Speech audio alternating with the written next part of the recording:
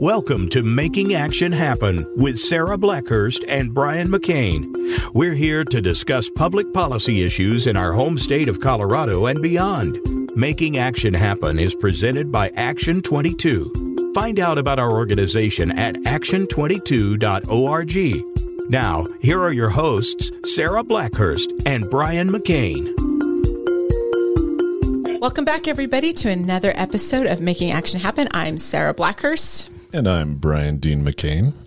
We've got a great show for you. We're just starting the legislative session, started on Monday, and we've got the amazing, and I'm a big fan of our guest today, Garen Vorthman, and we'll get to her in just a moment. But before we do that, I want to tell you a couple things. If you watched the 100th episode that we did with Colorado Farm Bureau, that was our last episode. I just wanted to let you know that at the end of that, we were doing a giveaway for a luncheon with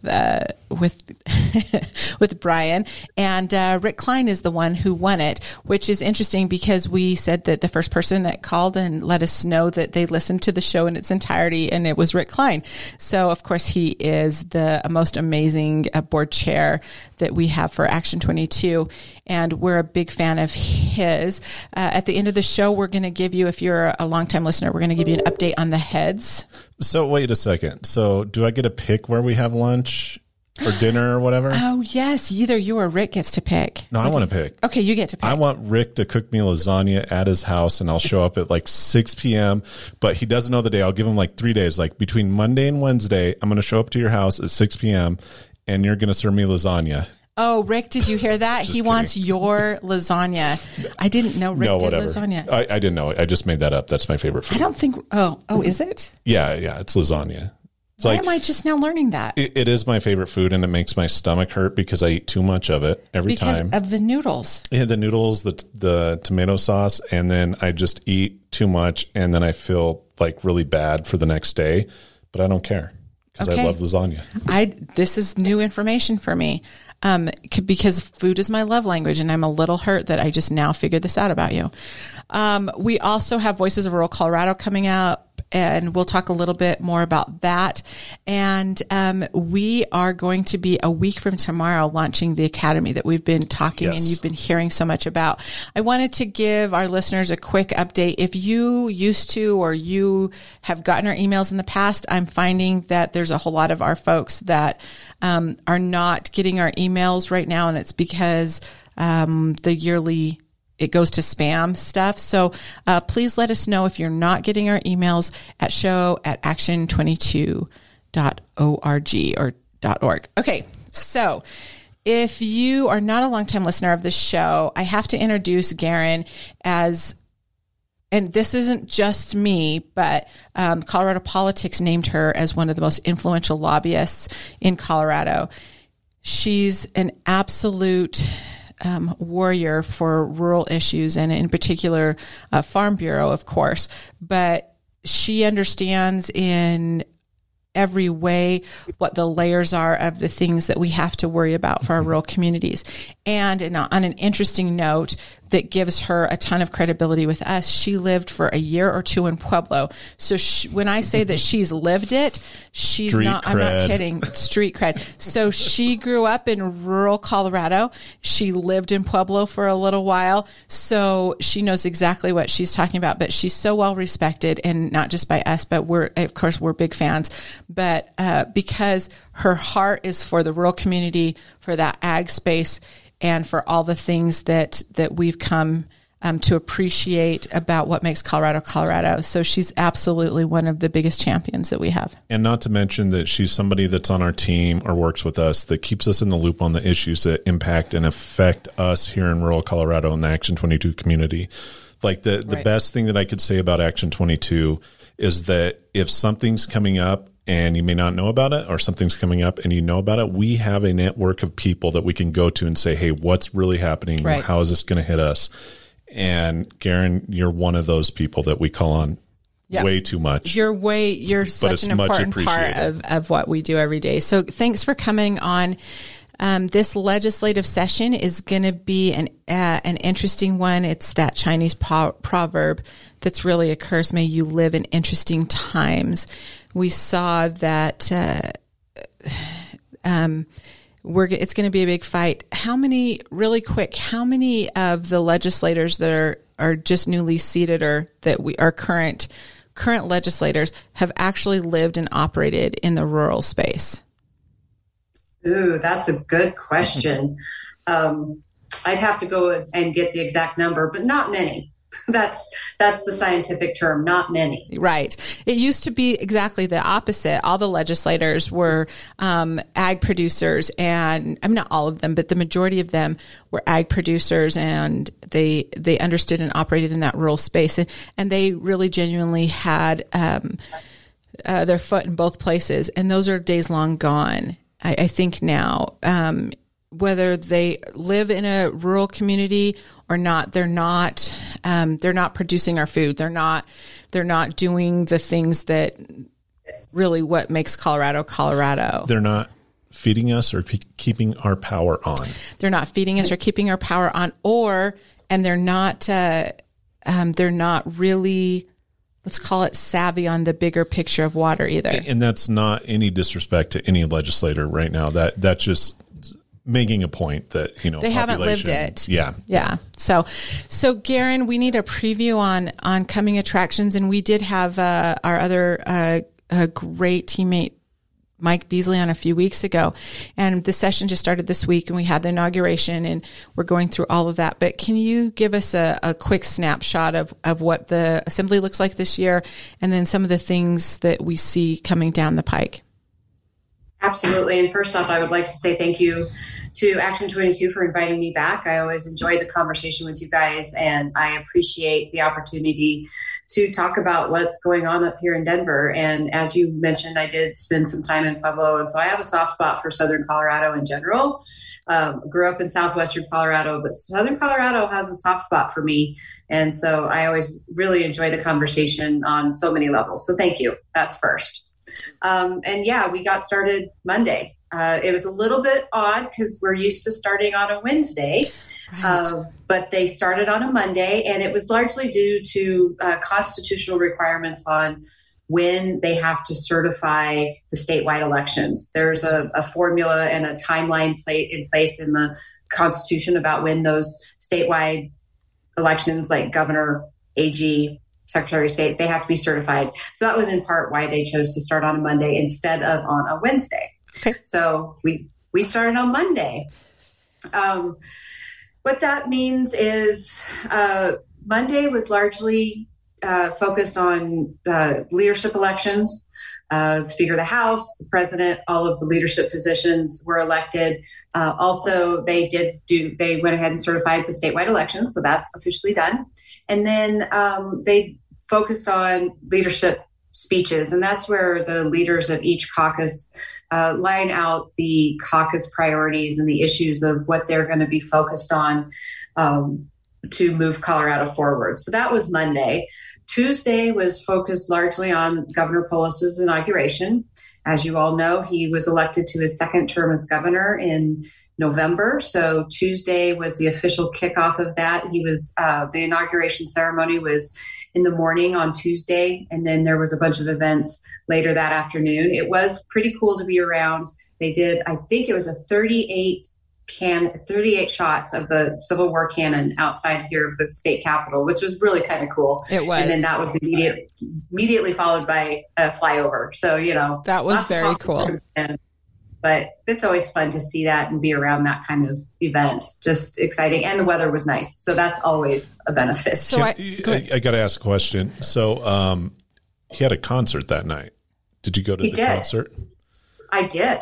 Did you see? Or at least I was there. I didn't get the first band, but I got the second two. Did you see They Might Be Giants? That was the first one that I missed. Oh man, that's that was the telling first Sarah one. It's like one of my favorite bands ever. So really? So I have to tell you my favorite part of the inauguration, and then I went down to try to go to the concert, and I literally drove around for 45 minutes and could not get into any parking spot whatsoever. So I just gave up and headed back south because it was already late and I had early morning meetings. But my favorite part of the inauguration, honestly, were the choirs, but that's not the favorite part. The choirs were set up on the balcony. That's, I think it's the top of the house side. And, but the director was clear across the courtyard where all of the cameras and lights and everything were for all the media stuff. And so they were directing. It was such a far thing. They were so far away from each other. But I loved watching the directors of the choirs direct from clear across the other side of the courtyard. It was very cool to watch. So I was watching all this and nobody else was watching it. And I noticed, so I was sitting next to Adam Frisch and I said, hey, look at this. They're like, oh my gosh. So we all ended up watching the director while we listened to the music. It was very cool. It was very cool. Yeah, it was fun. I thought it was a great celebration of here's what free elections are, no matter what the outcome is, if you like it or not. This is what the vote was. It's a celebration in Colorado. It was a very great celebration of Colorado. And the 38 guns. Do you know why 38? Does anybody know why 38? I have no idea. I don't know. That's a good trivia question. I was wondering why 38. I'll find out next episode. Okay, thank you. And then the flyover was obviously from the Colorado National Guard. They were, and the National Guard band was there, Yep. and they did a beautiful job. And that flyover, we always have the flyovers in Pueblo for the Memorial Day and the Veterans Day stuff, but it was a low flyover. I don't know what the elevation was, but they were really close. And it was a surprise. Nobody knew that the flyover was going to happen, so it kind of shocked everybody. Cool. It was great. Yeah, it was a fun day for sure. It was a fun day. And I didn't even see you there, Garen.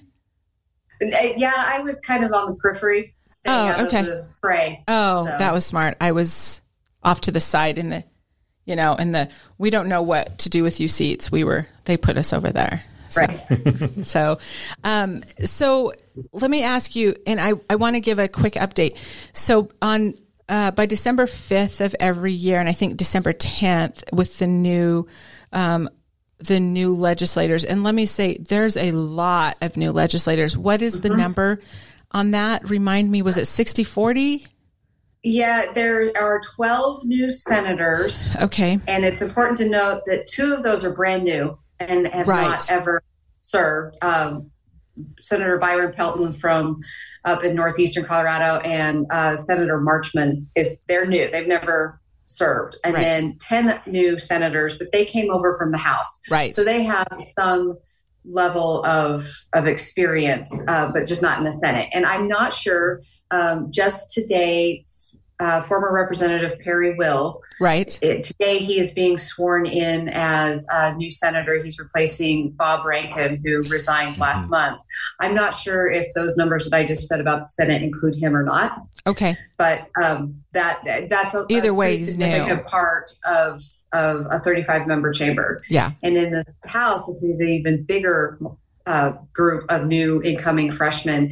And there are 31 out of 65 that are brand new legislators. One of them is coming over from the Senate. And then the rest of them were brand new. Tammy Story from Jefferson County was a state senator. And then after redistricting, her district changed enough that it made her decide to run for the House. And so she has legislative experience, but again, it's Senate, not House. So it's going to be an interesting couple of weeks as everybody learns the ropes. And even though they've all been through orientation and they've been through training and stuff, it's still, now that it's real and everybody's at the Capitol, it's a lot. And they're all, their eyes are so big right now. I saw that. So there's a lot of nuances that they don't cover in orientation that go along with this. Really quickly, we lost McKean unexpectedly several months ago. And I know that you had a really great relationship with him. He was so well respected. What do they do when something like that happens? Can you tell our listeners a little bit about what that looks like and what that happens when you unexpectedly lose somebody? And he was in leadership position, so this was a loss felt by everybody, because regardless of what side of the aisle he was on, he was so well respected. He really was. He was such a kind person, and he really built a lot of relationships and worked with so many people at the Capitol, and he is really going to be missed. I constantly think of him just randomly. I'll think of him and stuff. So it's going to be hard for a while. What ended up happening, he passed away at the end of October, right before the election. So he was on the ballot because he was a House member. And so he obviously was reelected. And he was running unopposed, wasn't he? He was running unopposed. Right. Yeah. So he was reelected. And so they had a vacancy committee that met, and they put a person in for just the remaining of 2022. And then the vacancy committee also chose somebody to take over here starting in January. So that's how that worked for replacing his Senate seat or his House seat from Loveland. In leadership, he was expected to be chosen as the incoming minority leader. Obviously, that wasn't going to happen. So it was expected that Representative Colin Larson was going to take over that role. He did not win re-election in November. It was a surprise when we were talking a few minutes ago about Senator Tammy Story. She was moving over to the House, and she ran in that seat. And that was one of the many surprises that we saw on election night was Colin Larson not winning that race. So he was no longer in the running to be leader. So they had to keep going down and that caucus is, as everybody's heard, is very small compared to what it even was before, which was already small. And they don't have a ton of people who have a lot of experience. Right. They're a fairly young caucus in the terms of a number of years that they've served. So Representative Mike Lynch from up in Weld County stepped up and is now the new minority leader for the House Republicans. And then, and I always butcher her name, and I'm going to have to apologize to her profusely, but Rose Pugliese. Oh, yes. I would butcher it as well. Every time. And she's very gracious with me because I have to apologize all the time, but she was elected as chosen as the assistant minority leader for the House Republicans. She's a freshman coming in, newly elected just in November. So she's hit the ground running. She's got some government experience from being county commissioner and stuff. So she's going to be great. But she, as a freshman, is the assistant minority leader in the House. So lots of switches and changes due to the untimely death of Representative Hugh McKean. Let me ask you this, because for probably the first time in a long time, the nation is paying attention to leadership positions, which we had the Kevin McCarthy, speaker stuff going on. And what's interesting, everybody was asking me about that, and there were things out there that weren't necessarily the truth, but nobody knew the truth of it. So how does one in the Colorado state legislature elect a leader between the parties, like in the House and Senate? So the entire chamber votes on the leadership. So what happened, and there was actually some fireworks, I will say, in the Colorado House. We knew going into the session that Representative Julie McCluskey she had been nominated by her caucus to be the speaker. She has to go through the vote of the entire chamber in order for that to be finalized, but she was nominated. So we knew that she was going to be the one that was going to be the speaker. There was a group of Republican representatives that offered up a challenger. And in Colorado, it's one of the things that we take pride in is even though there are significant policy differences between the two parties, there's a lot of partisan battles that will happen in the next 120 days. But we always come together and bipartisanly elect the speaker. And that happened this year, but there was a bit of a challenge from a group of Republicans who offered up a different nominee for speaker. And that really showed a divide in the Republican caucus because the leadership with Mike Lynch, he carried forward the tradition of bipartisan support for the speaker, and he cast a vote for Julie McCluskey, the Democrat, to be the speaker, while there was a group of Republicans who voted against her. At the end of the day, it was not that big of a deal. It wasn't like it was going to put anything in jeopardy or drag the process out for days on end like what we saw in Washington, D.C. Yes. But it was a little bit significant because, we tend to try to be bipartisan on day one. So that was a bit interesting. And a similar process happens over in the Senate. So it looked a little bit like what we saw in the U.S. Congress, but not with the drama. Not as extreme. Not as extreme. Not as extreme. Yeah. And the funny thing about that is nobody knew the actual rules. So you had congressmen and congresswomen like saying this for years. It's like, vote for Nancy Pelosi for speaker or Boehner or, Paul Ryan. It's like, because if we don't, then a Democrat or a Republican could be speaker. And then we saw in the past few weeks that that's not the case. And I was talking to some people in DC, and they're like, we don't know what the rules are. We always thought that it was like a plurality or a majority. And then we saw something happen that has never happened for at least, I think it was like 100 years in the House, electing the speaker, which is kind of important because the speaker is like third in line. Right. From the president. Right. And it's a big deal. But, they worked it out. They did their back and forth and stuff. But it was interesting from a political nerd to see what I thought, how it was to what actually happened. Because if you asked me this 5 years ago, I would have said that, no, if this person did not get the votes, then, whoever had the plurality of the election would get it. Yeah. And then there was another thing. It's not an official election, but then I noticed, no, it's a roll call election. This is like deep in the political nerd stuff. Yeah. And we saw it play out, which kind of, for me, it was interesting because that's not how I understood it and not how I don't think Congress understood it, but we saw it play out over a few weeks. And I kept saying, now wait, what? Now wait, what? And I would text you, wait, what? And then at some point I was like, oh, let's just nominate Dwayne Johnson. Can we have Dwayne Johnson as speaker? You can nominate in the U.S. House of Representatives. You can nominate anybody to be speaker. So in the past, there were people that nominated like their dog, or for like 30 years, somebody nominated Mickey Mouse as Speaker of the House.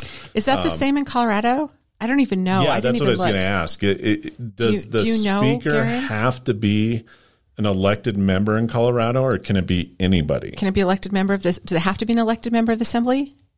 And I am ashamed to say I don't know the official answer to that. Don't be ashamed. I've never thought about it. I'll look it up and I will let you know. Yeah, don't be ashamed because we were doing the same thing. I believe it has to be, but I will find out because next year I would like somebody to nominate me for the speaker if that's the case. Well, and Brian. Let's nominate Brian. But again, you have somebody that nominates like Mickey Mouse or whatever. It's not going to happen. But you saw Matt Gaetz nominate Donald J. Trump as Speaker of the House, and that was always the fear. Like, whether you from both sides of the aisle, it's like, well, we'll just nominate Trump as Speaker of the House, or we'll nominate Obama as Speaker of the House, or whatever. But that was interesting because I keep telling people that. They're like, no, it has to be, a congressman or a congresswoman. I'm like, no, they can nominate anybody. Yeah.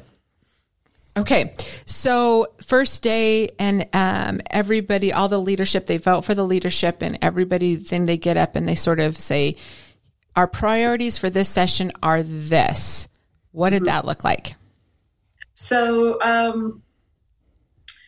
think it's a lot of the same ideas and policies that we heard about through the election: crime, affordability, affordable health care, those kind of things. I would say that in the Senate, they talked a lot about affordability. Like housing affordability, or affordability of what? Housing affordability, healthcare affordability, that kind of thing. In the House, they were a little bit more focused on crime and public safety, reducing crime, addressing those kind of things. Interestingly enough, in both the House and the Senate, and with Governor Polis, water is a really big priority, and I expect we'll talk a little bit more detail about that in a little bit. But that's the first time that water has been such a focus of all three levels in the speeches and stuff. So it was very interesting to hear. That I thought the same thing, because we haven't heard that, and we've been screaming water's a top priority, water's a top priority, water's a top priority on not just the ag and the livability side for Coloradans, but the water wars that are coming, but also on that energy piece as well. So I was happy that we're finally, depending on which water guru you talk to, we're really close to the doomsday, on the doomsday clock running out as far as water goes. So I know it's going to, and I know it's one of the focuses that you have, and it's going to be really big. Let me ask you, what did you feel like the tone was? And of course, I'm going to ask the rural question. What did you feel like the tone was with regard to issues that fall in the rural space? They're trying to talk about it. We're one Colorado. We're all in it together and stuff. I really felt like a lot of it, while it's important in rural Colorado, obviously, I didn't feel like there was any special shout out so much to rural Colorado. I would say that largely based on how the makeup of both the House and Senate has shaken out over the last couple election cycles, the minority, a lot of the members of the minority are from rural areas. It's not 100%. There's a pretty large number of the majority who's also from rural Colorado, but a higher percentage of the minority is from rural Colorado. So the minority in both the House and Senate, in their leadership speeches, they really focused on being the loyal opposition and really looking and talking about how they're going to force the majority to come to the table and to talk to them and work across the aisle on issues that are important to Coloradans and make sure that their voice is being heard in whatever fashion that can be done. So I think that's where rural Colorado's voice is going to be definitely heard for sure. Okay. And I have been very pleasantly, and I don't want to say surprised because I'm not surprised, but it has been nice to see that there is a lot of reaching across the aisle, especially in this freshman class coming in between new legislators across the aisle, reaching out to each other and building relationships early. Okay. And this is happening with new House members. I was talking to a new elected representative from Northwestern Colorado, and she said, I have immediately connected with Representative Ty Winter from Southeastern Colorado. Oh, yeah. They both come from rural areas. They come from agricultural strong. That's what is big in their respective districts. And it was great to see the two corners of the state already building a relationship based on common interests. And that has been really nice to see happening already. It's so early. Before we even get into specific conversations. And we like Ty. We had him on the show and we've talked with him. Of course, always after the show, we have a little more in-depth and probably frank discussion, but really a smart guy, and he understands that rural space so well. One of the few up there that's an actual ag producer. And so, yeah, I'm really glad to hear that. When it comes to water, would you say that the conversation is based on internal to Colorado use of water, or is it external? Like, how do we protect Colorado water, or how do we divvy up water inside Colorado amongst the legislators? I would say it's a little bit of all of that. They're really a lot of the priorities coming from the administration, and we saw this in the budget requests that the governor released in December, and then recently an updated request with some amendments came out last week. That he's focused on putting a significant amount of money towards water in the hopes that and in the effort to bring down federal money. So that's where the bulk of the funding will actually end up coming from, is the federal government. But the strategic efforts that Governor Polis is trying to do right now is aimed at getting as much of that federal money as possible. And then how that money is going to be spent is where the real work is going to be done, right? But they're really focused on wanting to upgrade infrastructure, making sure it's efficient, making sure it's not leaking, those kind of things. But a lot of it will be going towards conservation efforts, expanding conservation. There's going to be a significant conversation about incentivizing agriculture to use less water or more efficient use of water and keep agriculture viable. So that's going to be a very big part of the conversation. We're seeing a lot of conversation. I think the governor is really focused on talking about land use. And while that is not just water, there's a lot of different things that go along with that. But one of the things that he's pointed to in his inauguration speech, and we expect to get a little bit more detail next week at a State of the State, is exactly how land use policies can address the needs of Colorado. And he mentioned affordable housing and the need to get more housing stock out there, and water management. The demand for water is big, and how do we do that in a period of drought? Plus, we're just in a arid state. We will never have a ton of water, and so we have to manage that underneath all of those constraints. And then, of course, as we all know, we have the looming issue of our interstate compacts. A lot of focus is being talked about with the Colorado River, but we also have the Rio Grande River and lots of issues going on with the Rio Grande. We have the Republican, and we also have our I'm going to say our friends, even though they're not being very nice right now, the state of Nebraska wanting to build a canal in northern Colorado and take more of the South Platte River. So we're facing looming pressures on all of our rivers. And so what we're going to have to do to answer your question, very long-winded there, sorry, Brian, is we're going to have to talk about how water managed within Colorado so we know how to be prepared when those issues come to a head. So he put in his budget $15 million toward land use issues. Do we have any detail on that yet? Do you know from the governor? Not yet. The conversation that's being done is that land use is primarily a focus of local government in Colorado. We've always put that responsibility on local communities, cities, and counties to determine what kind of land use policies fit for their particular area. I think there's going to be a conversation about it. Are there parts of land use that should be better managed or better regulated or better directed by the state? And that is going to be a big, big conversation. We have so long been a local control state that I know that our municipalities and counties are not very excited about the concept of giving up some of their authority or sharing their authority or whatever that ends up looking like. So that'll be very interesting. And that's on things like zoning codes, density, even permitting things like transmission lines and pipelines and roadways and those kind of things, all things that make a community thrive.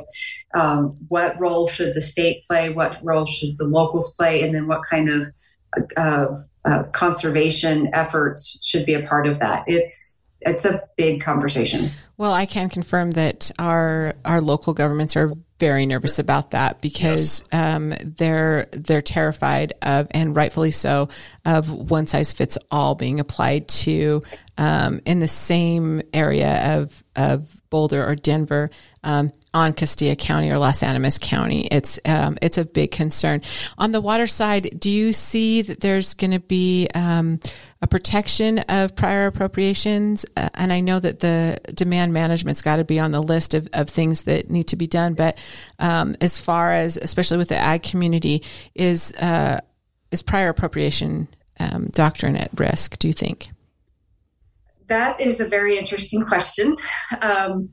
Colorado is governed by the prior appropriations doctrine, first in time, first in right, and all of our water rights are built upon that. And there are a lot of interests that depend on that system. And it's not just agriculture, but that's a huge part of our agricultural economy is that ability to use the water under that system, but also our municipalities, our industry. Everybody has built their world right around that system. I do think that we're hearing a lot of conversation about, well, it's for the public good, and we need to do this because it's what's best for everybody, whether that's how do we get more money or more water down the river into Lake Powell? Or how do we protect the environment just a little bit more? How, all of that is an interesting conversation. And I know that there's conversations about trying to do more stream restoration projects, and that can be done for environmental benefit. It can be done for a consumptive benefit. It can be used for a lot of different things, but to allow and to incentivize these stream restoration efforts and not have them be applied to the prior appropriations and the injury standard in Colorado. And that's a tough conversation. And they start using terminology that makes a lot of us who've been working in the water arena for a long time get real nervous. So I don't want to be alarmist and say, yes, that the prior appropriation system is under attack or is at risk. But I do think that there is a lot of pressure being put on that system right now. And we all have to be very vigilant to know what's going on. There was an article about that. I forget who it's from. But it was like, is water a right or a privilege? And that's the conversation we're seeing in Colorado taking place right now and the United States, and not just the United States, but Mexico, downstream other countries as well. Like, do we recognize water as a right or is it a privilege? And with prior appropriations in Colorado, it's a privilege. Like if you put it in the two, I mean, it's a right, but if you understand what I'm saying. Yeah, no, I do. It's kind of like the, I don't necessarily like what you're saying. But that's the conversation. Right. It's like everybody has a right to water versus everybody has a right to own water, but it's a right versus a privilege. And we were talking about that with some DC water folks the other day, and they brought up a quote from the movie Hackers, which is one of the most dumb movies from the 90s. And it was like, it was something like, wearing the outfit is not a right, it's a privilege. Kind of thing. But it makes sense. It's like, no, I own this outfit. I should wear it. I own this water. I should use it or see how I see fit. And they're like, no, you can't. But anyway, just a side tangent. It was a weird Zoom meeting amongst water nerds in Washington, D.C. that we had while playing games online at 1 a.m. on a Saturday. And water is really interesting because it becomes a value judgment. Yes. At some point about how the water is best used. Well, the value judgment system, if we're going to use that same kind of analogy that we've created in Colorado, is the water court. Yep. And it's most people, quite frankly, don't like to go to water court because it's expensive and it takes time and it's complicated and it's a lot of work. But it also is where everybody knows that it's the process. If we start allowing a lot of water uses to be outside of that system, even though it's cumbersome and expensive and difficult, then it becomes a value judgment, or it becomes who has the most money. And there's no certainty. There's no way that we can grow. We can't protect our farms and ranches. We can't. How does the state of Colorado move forward without the prior appropriation system as our governing doctrine over water? It's such an integral part of our makeup that it would be so weird to see how we could function without it. Yeah, and it's interesting too because no water comes into Colorado. We said this many times on the show, but all water comes from Colorado. Colorado gets no water from anybody outside of Mother Nature, right? And that's where it's difficult. And again, this is a conversation that's not only local, statewide, but national and nationwide as well, like outside of the thing. But we know how we feel about it for Action 22 area and our producers and our water right owners and water share owners and everything. And this is one of the first times, as long as I've been doing it, where there's more attention on water outside of just the water people to guarantee the future of Colorado and the success of Colorado, specifically our rural communities and our ag producers. So there's two things that prior appropriation that I don't think gets talked about enough is it's the peacekeeper with regard to water. There, before that doctrine, even afterwards, there was when they talk about the water wars that are coming, we're not kidding about water, and those aren't things to kid about at all. The other part of it is it's such an integral part of energy production downstream from us, and that's economy. One of the things. No, our entire economy. Our economy is based on energy and ag. Yeah, and those are very dependent on water right now. So any pushback or any change in that system for Colorado, that impacts our economy more than anything else. So, but the water system fails downstream, and I say downstream, I'm talking toward California. And not only are they out of water, but they're out of energy as well. And so that's where it gets really scary, I think, for us. So I'm really glad to see that it has become a focus on that. Let's move on to what the session's going to look like for ag. Okay. Good news is we're 3 days in now, and it's fairly quiet. That is good news. Which is always good. And we're not hearing a ton of issues right now. Like a couple of years ago, we knew that the ag labor law was coming from day one. So far, it's pretty quiet on the agricultural front. We do know that there are some issues that are coming. The Pesticide Applicators Act is up for sunset review, and that's the regulation of the use of pesticides, and people will have to get certified to use certain kind of pesticides. It's huge in the ag world. Mm-hmm. That's such a big part of our daily life and what we have to do to keep our farms and ranches running. But it's not just an ag issue. It's important to anybody in the pest control space, right? Where everybody who has to control, cities and counties have to control mosquitoes, for example, and those kind of things. It's a big deal. We've seen in the last couple of years some attempts to start stronger regulations on the use of pesticides, the type of pesticides that can be allowed to be used in Colorado. Right now, Colorado, the regulation of pesticides is done on the state level, and it's not allowed to be regulated on the local level.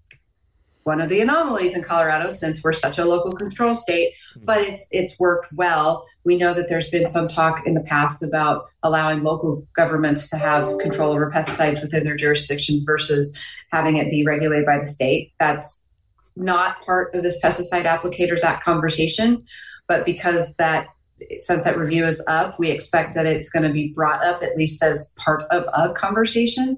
So encourage everybody, if you've just pay attention to the pesticide conversation, because it could be big, about where and when and who and how. So that's big. There's a lot of focus right now on veterinarian workforce issues. We're seeing a shortage of veterinarians across the state, and it's really hitting rural Colorado in particular. It's hard to get large animal veterinarians out. I mean, when veterinarians are graduating from vet school, we have a premier institution right here in Fort Collins, one of the best veterinary schools in the country and in the world. Right. It's a lot of the veterinarians, they're more focused on more small animal veterinary care and not so much on livestock. Yeah. It's just a reality. Also, our veterinarians, they're getting older, they're wanting to retire. And so we're just seeing a shortage, and there's a shortage in urban areas too. It's not just a rural issue.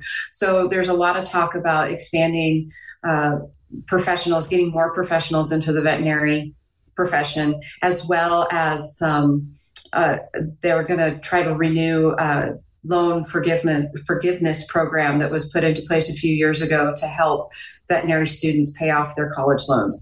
So a lot of focus on that, which that's a good thing. That's definitely a good conversation to be having, and all of the different kinds of possible ways to address that veterinarian shortage. Animal welfare is out there. We haven't heard a ton of specific issues yet, but we know since the PAWS initiative from a couple of years ago, we're all on edge. We're all very, we're watchful of animal welfare issues. There's a draft bill out there about horse slaughter right now. And horse slaughter it's already illegal in the United States to slaughter horses for human consumption. So they're trying to bolster that up even more. So stay tuned on how that ends up looking. And again, that's not necessarily an agricultural issue, but because it talks about animals, the ag industry is very engaged in the conversation. That was one of the most called in issues when I worked on the federal side was the Horse Slaughter Act from the federal point. It's a we had more calls and letters and protests of that than any other issue for like 10 years. So there's already something in place, but Colorado wants to increase it. Yes. Yeah, they want to strengthen it. We don't have any facilities in the United States that do that kind of thing, do that work. And so where the controversy arises is the horses end up going across the border. So it gets very complicated. And I see. It was like a country, say Mexico, right, buys horses and then ships them down to Mexico, and then they slaughter the horses for food or other products. And that was that's the big illegal issue. now. Right now, it's illegal to do that, or it just does. It's a gray area. There's no place for it to happen, and I do think there's a prohibition on it for. So again, complicated issue, but that's a topic. There's a potential bill on trying to deal with feral horses, wild horses, and trying to address that situation that's been ongoing for months all in a lot of different areas of Colorado. So, I think water's probably going to be our primary focus and our primary issue this year, but there's always going to be more issues out there about that impact the ag industry, and we're going to be engaged in all of them. So go ahead. Oh, I was going to say some of our members emailed the show, and they were specifically asking about gun regulation, firearm regulation. Do you see that as a topic? I know that Governor Polis said that he wants to look at the red flag laws and why they failed in recent events, unfortunately in Colorado Springs. But do you see that a topic of conversation amongst the legislators? I do. I think it's going to be a primary focus. It's going to be a big conversation this year. And there's a new gun caucus or gun control caucus, and it's got a bunch of members. It's a huge caucus of legislators who want to talk about our gun policies in Colorado. I think there are definitely changes to the red flag law that are being discussed, and they were already being discussed. And then in light of the tragedy in Colorado Springs, that just kind of put a bigger spotlight on the red flag law and what's working and what's not. I think they want to expand who can order the confiscation of guns from somebody who might be in a place where they are not safe. That conversation is definitely coming. There's already draft legislation about an assault weapons ban.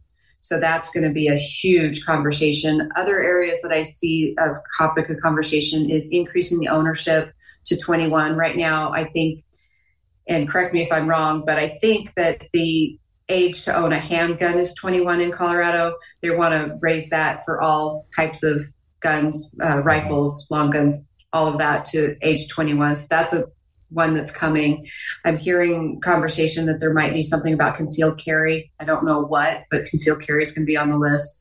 And then not necessarily a gun control issue, but one that is related to guns, is there's a bill that's already been introduced about incentivizing people to not use lead-based ammunition. That bill was introduced just this week. So a lot of focus, a lot of conversation on guns are going to happen this year. Yeah, that comes up pretty often. Yeah, the lead-based ammunition goes into fishing as well because there are certain states, I think California, ban lead ammunition for hunting and lead sinkers. When sinkers. You fish, and that's been coming up a lot in Colorado, and I'm not surprised to hear that coming up again.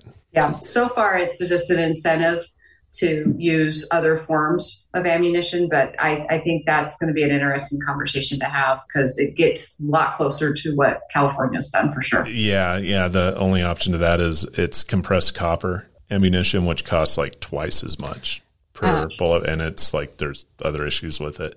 But the good thing with that is that you don't have to clean your weapon or your gun as much if you use compressed copper. Interesting. So a lot of guys or girls, they go to the range and they'll practice with compressed copper, pay a little bit extra for it, but it doesn't gum up their weapon as much. But as far as like hunting goes, that gets into a whole other areas, like, the bullet velocity, how far, and then the advocates against it say, like, if I'm 500 yards from a deer and I take a shot at it, a lead bullet will hit it far softer, but compressed copper will fall apart and may not do that. But anyway, sorry. Yeah. Do nerd more stuff. damage. Gun nerd stuff. Do more damage. No, I totally get that. Garen, one last question for you. There's a trend. By the way, before I get into that last question, and I know you guys don't get into this as much, but there's going to be a lot of discussion on energy and environmental stuff, as that's the other big one. I think that we're going to get, and we'll do that on a different show. But one of the trends, and this is my last question for you, one of the trends that we saw or have seen in the last few sessions, and I'm asking you to help me feel better about this, but I don't hold out a lot of hope. The legislature is veto-proof and virtually veto-proof on the House and Senate side, respectively. The stakeholdering, the trend has been a big move away from stakeholdering. Is that going to get any better? I think it depends on what the subject is, quite honestly, and what the focus is. I do think that the first 5 bills in both the House and Senate typically are the majority's message of what their priorities are. This year, they do absolutely fall within those priorities that they identified in their speeches, but most of them were not these big, huge policy ideas that are huge changes. They're little tiny efforts to address one part, very focused, very thoughtful approaches in many of these bills. So that was interesting to see, because a lot of times we see the wide sweeping big bills as the first 5 bills, and that didn't happen this year.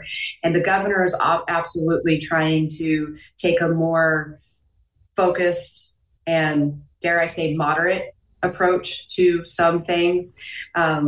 He's very focused on continuing the agenda that he established in his first term and building upon that this time. So there's not a huge amount of big, new, bold policy ideas. It's much more about building on what they've already been talking about.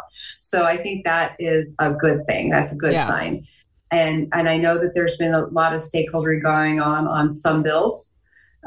We already had one where the stakeholder meeting got scheduled and the bill was introduced that morning. So it's kind of just depends on what the subject is and who's the person pushing it, the legislator pushing it. I know leadership is strongly encouraging all of their members to do stakeholder work and to get that done before a bill gets introduced. So we're not dragging it out all year long and it's not this huge controversial fight when nobody's seen the language. So I think it's a little bit of a mixed bag on your question, but it's happening a little. So hopefully it keeps continuing. So my last question is apparently from the news that I see, the United States wants to ban gas stoves. And we've talked about this a lot in Colorado. So we're going to ban are we going to ban gas stoves in Colorado or the United States, or what do you think? Well, I saw the notice coming out of EPA, and then immediately after seeing that headline, I started hearing on the radio headlines about how emissions from buildings are now a bigger source of pollution than emissions from cars. And I was like, oh, this is a full court press. They are coming after it. But then President Biden came right out right after that and said, we are not going to ban gas stoves. Like, I don't support that. So it was an interesting little messaging problem, I would say, between President Biden and his EPA. Well, and in Colorado, we have talked about it. There has been conversations about it. They have a new green energy code that was passed last year. It's in the implementation and the phase of trying to build that out right now. So I think that's a big component of it. I don't think it's going to happen right now, but it's going to continue to be a topic of conversation. Wasn't it the DC folks put that out, and it was like, you were going to ban gas stoves or whatever they said. And then immediately, like right after that or right before it, there was a picture of the first lady cooking on a gas stove. They're like, hold on a second. Wait, just a minute. It's just gas stoves. You have to get your press people in line on this. It's a privilege. I think that there's something that has to be considered if we're talking about affordability and we're talking about making sure that people have affordable housing. The energy part of a house is a huge component to that. Yes. Oh my goodness. And natural gas appliances have been a way to help keep those costs low or lower. And I know we're all facing higher gas prices right now. Our utility bills are very high. I understand that. Yes. And that is something that we have to address. But it has been a very solid way of keeping things affordable. And we have to keep that in mind because we can't ban all this kind of part of our infrastructure and then keep things affordable. It doesn't work that way. We have to work together, and it has to have all forms. We can have electric, we can have affordable electric, and we can have natural gas that's cleanly, I'm going to say this, we are the cleanest producing state in the world. We need to continue to do that and allow our producers to do that. And then we can help keep our energy bills low and keep things affordable. That is a key component of keeping Colorado moving forward. Thank you so much for saying that. That's one of the biggest, of the biggest things I say all the time is that Colorado is absolutely the leader. We need to own the leadership on that. And it's not right in any way, shape, or form to pass that duty on to other states or even other countries who are not going to do it as well as Colorado. And so we are the leader on clean energy technology. And it is, I agree with you 100%, Garen. It's 100. It's an all of the above approach. So closing up here, I think we're about at an hour. You said some positive things. And it's not all doom and gloom, but can you end us on a positive note? Sure. I mean, Colorado, we are the best state in the nation. I strongly believe that. We are the prettiest. I know we have a lot of friends and neighboring states and stuff, and they have pretty places, but Colorado is absolutely the most beautiful state in the nation. We have so much going for us.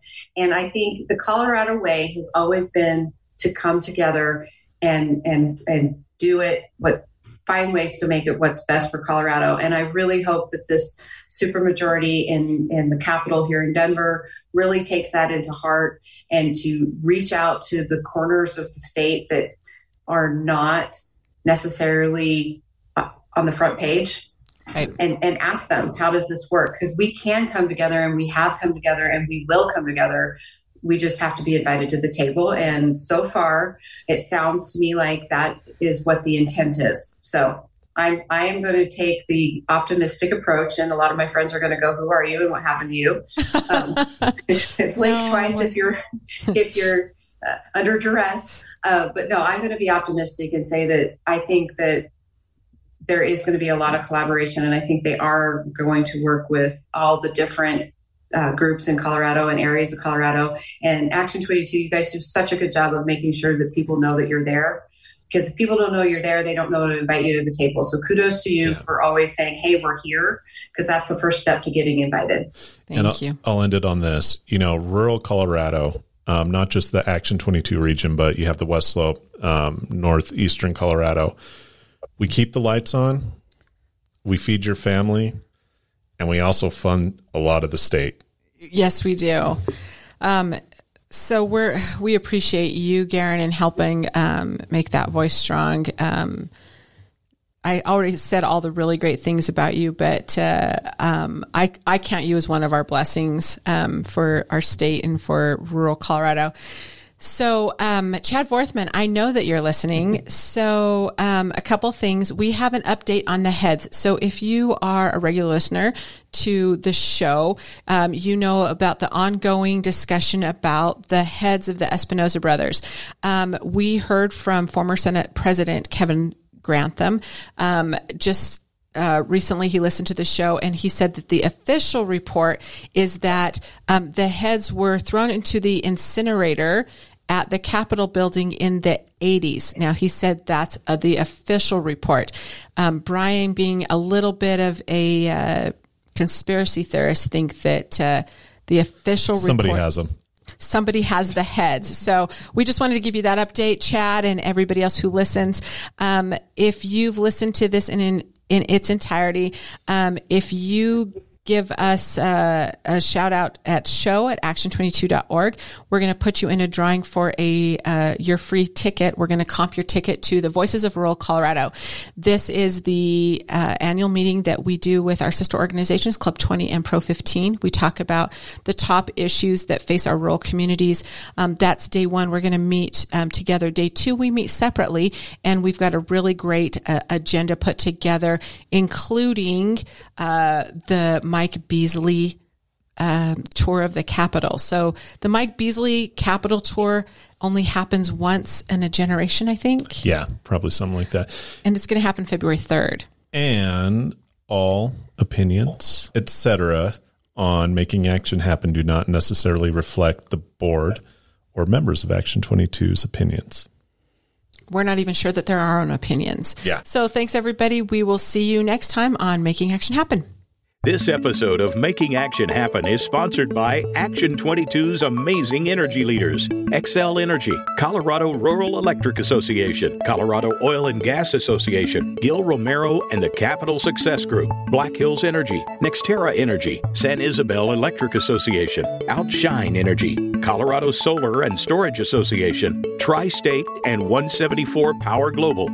Action 22 is a nonpartisan, membership-driven organization which serves as a voice for action on public policy for 22 southern Colorado counties on the state and federal level. We focus on how issues relating to Colorado legislation, local government affairs, healthcare, education, and natural resources intersect for the economic health of our region. If you're a leader in your community and are considering joining Action 22, you can get more information by emailing show@action22.org or visit our website at action22.org.